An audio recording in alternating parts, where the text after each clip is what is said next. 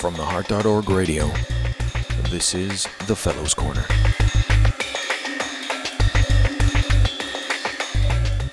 Welcome to the Fellows Corner here at the Heart.org.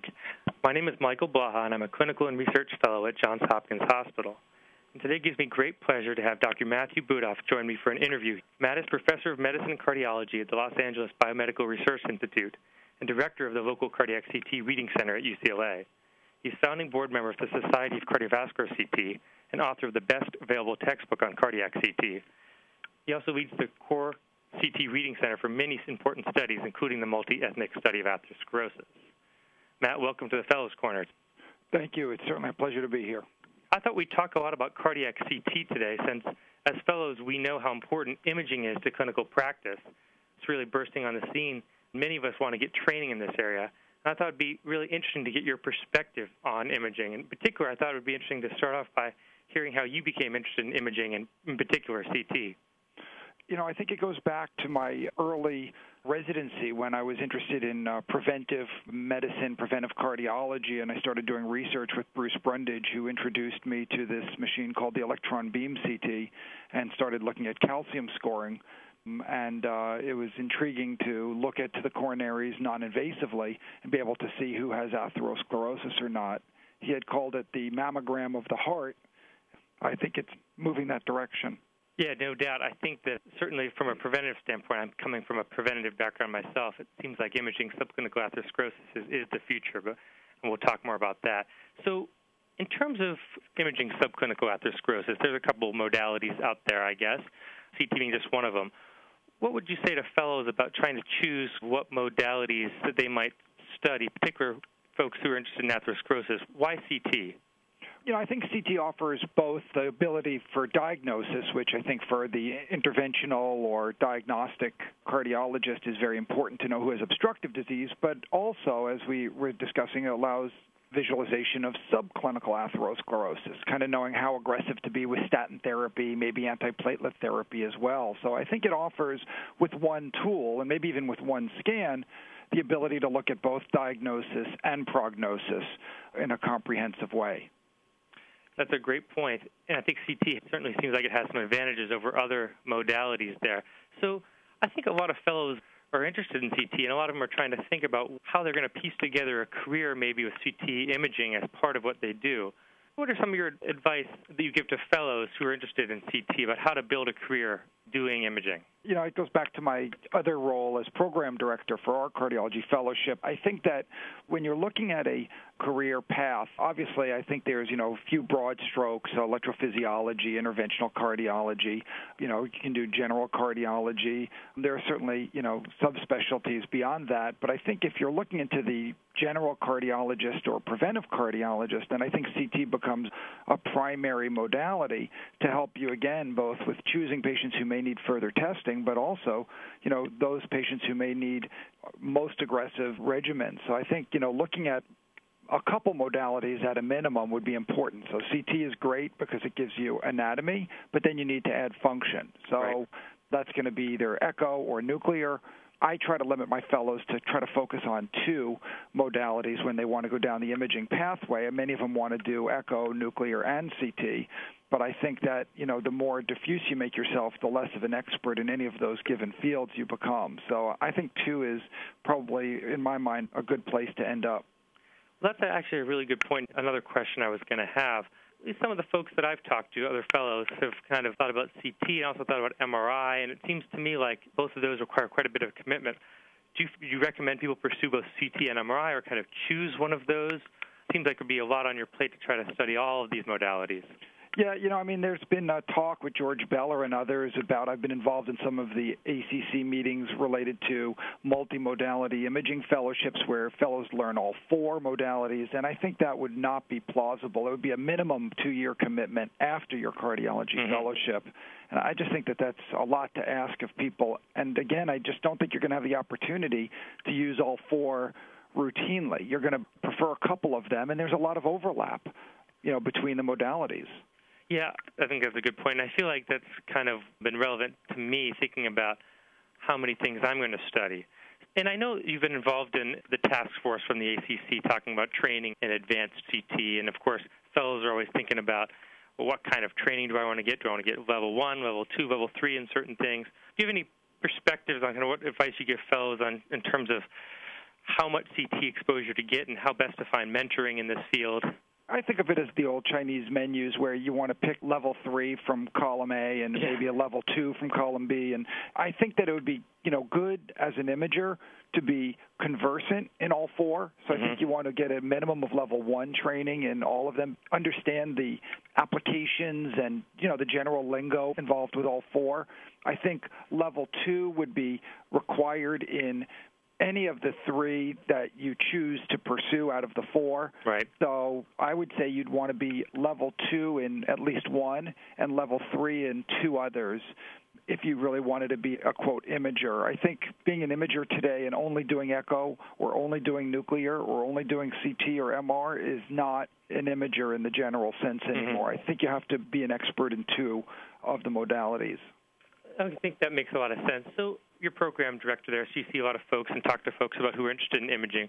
What advice do you have, let's say, when folks have finished their training and they have gotten a lot of CT exposure, about going out and then into practice or getting a job, whether it be in academics or private practice? What advice do you give them moving forward, how to stay up to date in the field? Yeah, so, I think there's 2 parts of the question. One is how to get the training, and, we're lucky, obviously, I do a lot of training among our fellows for CT, but for those programs that don't have it, there are a number of places that you can go to get that training, just to revisit your earlier question. And I think the SCCT, you don't have to be a member, but the Society of Cardiac CT has a website that allows you to see where the training is offered. Most of them offer fellow discounts that are, hopefully put it in the realm of possibility for most fellows who don't have that offered at their home institution. To stay current, I think it's fairly easy. If you're doing it, obviously, then by definition you're staying current and you don't have to worry about it. If you're doing 150 cases over 3 years, then you are staying current in the field. If you're not getting that volume post-training, then there are refresher courses that are available where you can come in and spend a couple days and kind of review cases with an expert. And again, those are fairly widely available, I think, across the United States these days. Yeah, I think a lot of fellows take advantage of those. So one thing I'm really curious to pick your brain about is kind of the future of CT. I hear about people trying to emulate FFR with CT, people doing perfusion techniques, and gosh, there's all kinds of things it seems like I hear about every day. Where do you see CT going in the next decade? I think FFR is very interesting. I think the ability to do some type of flow measurement or estimate flow based on the diameter of the vessel, the contrast enhancement along the vessel is very interesting. It's obviously futuristic at this point, but I think that that's maturing to some degree, and I think we're going to see more studies that are positive. There was a recent multi-center trial presented in Europe that was very positive with high correlation to invasive FFR. So I think that that's going to become something that's plausible. How easy and reproducible it is, I think, still needs to be validated. But I think that's going to be a future application. Perfusion is obviously interesting to everybody to understand, the perfusion and viability issues, but that's a crowded field with nuclear being excellent at that, with PET and MRI really being one of the reference standards. So I see less interest moving forward in perfusion because I think we already have that handled. You talk about where the modalities don't overlap, and CT kind of has anatomy to itself. Right. MRI and PET have perfusion and viability. Echo has function along with MR. So I think there are different places where each of the modalities will live in the future and will focus on as we move forward. Mm-hmm. So I had a question about, technical features of CT. So let's say someone, I'm talking about a fellow, who's really interested in CT, maybe envisions running a CT reading center or a lab someday. What advice do you give in terms of kind of learning the technical features of CT? Certainly CT scanners, the equipment improves all the time. What advice do you give about learning the physics and the technical features of the equipment itself? That's vital, and I think, if anybody who ever wanted to sit for the cardiac CT boards will find out when they try to take the board exam that physics plays a big role in understanding it. I think any good course that they go to or any, course that's embedded in their training program should incorporate a significant amount of physics and some of the technical parameters. I find the best way to learn the technical parameters is to work with the technologist and literally just stay in the room for a few days, where they're doing the studies, and you'll learn the technical parameters, at least of that piece of equipment, quite well. I don't think there's a better substitute than just seeing some cases being performed. Important for fellows all over, I think, to stay there during the acquisition of the scans to really understand what's being acquired versus just looking at the scans themselves. That certainly applies to my training, too. I think you and I are both talked about this before, interested in the idea of using CT to look at subclinical atherosclerosis, and it seems to me like it has a lot of appeal for risk prediction. We could integrate kind of the effect of risk factors over time and actually look at disease itself, but there's a lot of pushback by certain people out there. They think that CT won't really have a role here in risk prediction at all. I guess your initial thoughts on where cardiac CT fits in terms of traditional risk factors and biomarkers for risk prediction. I really think that there's going to be no substitute for visualizing atherosclerosis. I think it will become the mammogram of the heart one day. Heart disease is the perfect model for early detection. It's latent for a long period of time. We have great drugs to treat it. It's probably a completely treatable disease once identified, but we need that identification to know who to treat. We can argue that we all love statins and we all put all of our patients we meet on statins, but we don't all diligently get LDLs down to 60 or 70. We don't all diligently get HDLs up to 60 or 70. So I think that the role of knowing who to be aggressive with is going to be more important, and the biomarkers have universally failed.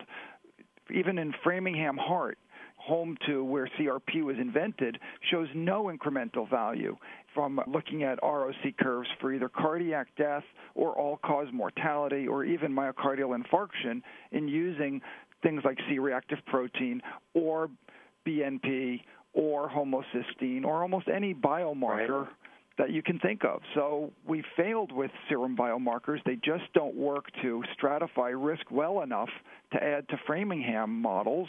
We need something better. We need to look at who has plaque in their coronaries to know who to treat aggressively. Well, I think that makes great sense. I hear there's detractors in the field. I sometimes read that in the literature. What do you make of some of the arguments countering CT saying that, I don't know, it's overdiagnosing or the radiation is a huge concern? What's kind of your answer to that? Yeah, the radiation is exactly the same as a mammogram for calcium score. So the mammogram of the heart is a good analogy. It affords the same radiation risk that women undergoing mammography afford. And we've accepted mammography annually. I mean, mammography is recommended, at least by the American Cancer Society, annually starting at age 40, where a calcium score, the most aggressive recommendation I could find in the literature, maybe every 5 years with the SHAPE guidelines, and maybe don't even repeat it in the ACC guidelines until we know more. So I see getting 0.7 millisieverts once every 5 years to find out if you have the number one cause of death to be a good risk benefit compared to getting 0.7 millisieverts every year to get the number 11 cause of death, breast cancer. I just see that if we're going to do mammography, which I believe in, I think calcium scoring is a no-brainer for our patients and our population. Right. I think that makes a lot of sense. The truth lies in the numbers. So where do you see it? And we talked a little bit about CT in general and cardiac CTA and then calcium scoring. Where do you think calcium scoring and CTA fit in terms of the workup of either asymptomatic or symptomatic low or high-risk patient? Where do you use each of those two tools? Yes, I think calcium scoring is clearly relegated to the asymptomatic patient, the intermediate risk, maybe low intermediate risk, because a lot of women don't hit that 10 to 20%. A lot of work that you've done and other people at Hopkins like Roger Blumenthal have done over the years to demonstrate that women don't get that Framingham 10 to 20% risk stratification. So I think, somewhere between low intermediate and intermediate risk would be where calcium scoring will live. I think CT angiography, at least now, is relegated to the symptomatic patient. So borderline treadmill testing, nuclear tests, first-line tests for chest pain, certainly it is going to take a lot of time out of our evaluations in the emergency department as we can stratify people within minutes to a CT angio. We don't have to worry if they're having ongoing chest pain. We don't have to worry about how safe it is to exercise them. There are less false positives with CT angio than nuclear or stress echo imaging that I just think it's going to be the way that we work up acute chest pain for the low to intermediate probability of coronary disease patients who have, symptomatic patients. Yeah, I think that makes great sense. I think that seems like there are distinct roles for these. At least I find that there's some confusion amongst, I guess, maybe non-imagers or non-cardiologists confuse the roles of these tests and therefore falsely conclude that, at least in my mind, that they're not helpful because they're using them in the wrong populations. Oh, absolutely. And I think there are advocates that believe in things that we haven't yet validated. For example, there's a lot of people who believe that CT angiography will be useful or more useful than a calcium score in the asymptomatic patient because it identifies the soft plaque or the non-calcified plaque. But we really haven't validated that cohort yet to recommend its utilization in that area. So I think we have to kind of use what we know, what we're learning, and also balance it with what we don't yet know when we decide how to apply these different tests.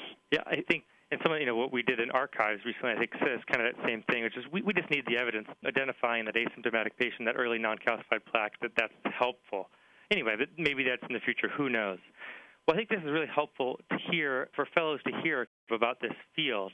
I guess one of the questions I think that most fellows look for, whether they're doing cath or EP, is they look to identify that mentor, someone in the field who doing what they want to do, who can help them. And I think the finding mentors is maybe more clear in cath or something like that, a field that's been around longer. How do you think you best identify a mentor in the field of imaging?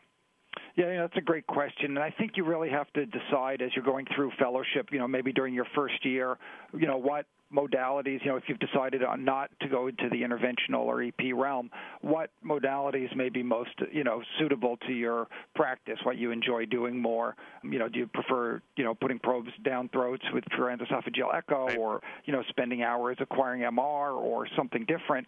And then, look around for your local mentorship. I think a lot of it's going to be defined by local expertise. We always talk about that in imaging, but, if you're at Harbor UCLA and you want to learn about cardiac MR, we have less options than if you want to learn about cardiac CT, where we have more expertise here. So, part of it is going to be relegated a little bit to your program and the expertise that they have. But I would just find somebody who's akin to your likes and dislikes as a fellow and try to match yourself up. If you have to go beyond your fellowship program into another local program, I think that's great. I think, hopefully program directors will be amenable to you, seeking, mentorship. I don't think it should be across the country, but I think it can be across town. If there's a program across town that has somebody who's more suited to you, where you can kind of talk with them and maybe even do a little research with them just to kind of get your feet wet in that imaging modality. The kind of discussion we just had, I think needs to happen more often between fellows and professors and so forth in this field. And I know certainly here and a lot of programs that I've spent time talking to people, that a lot of people are interested and they recognize the significance of imaging and they recognize that this field is important and want to get in on that. Thank you so much for answering my questions today, and I hope the fellows really benefit from this as much as I did. Well, I appreciate the opportunity, and I would be remiss as the current president of the SCCT not to invite the fellows to our program in July if they have the opportunity in Denver. It's a great time in cardiology to really start exploring imaging as an adjunct. Even in the interventional field and EP field, we're using imaging more and more to help us with our procedures. So things like CT and MRI are going to play an increasingly large role in those fields as well. Curious, anything else you want to say about that SCCT meeting that fellows would want to know about what happens there or what they'll learn there?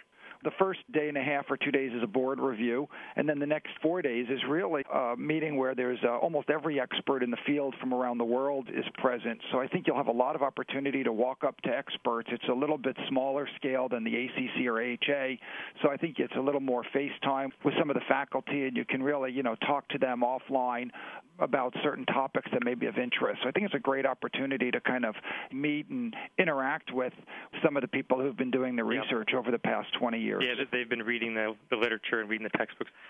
That makes great sense. Well, thank you again. Hope this has been helpful to everyone, and thanks for coming to theheart.org. You've been listening to The Fellows Corner on theheart.org radio.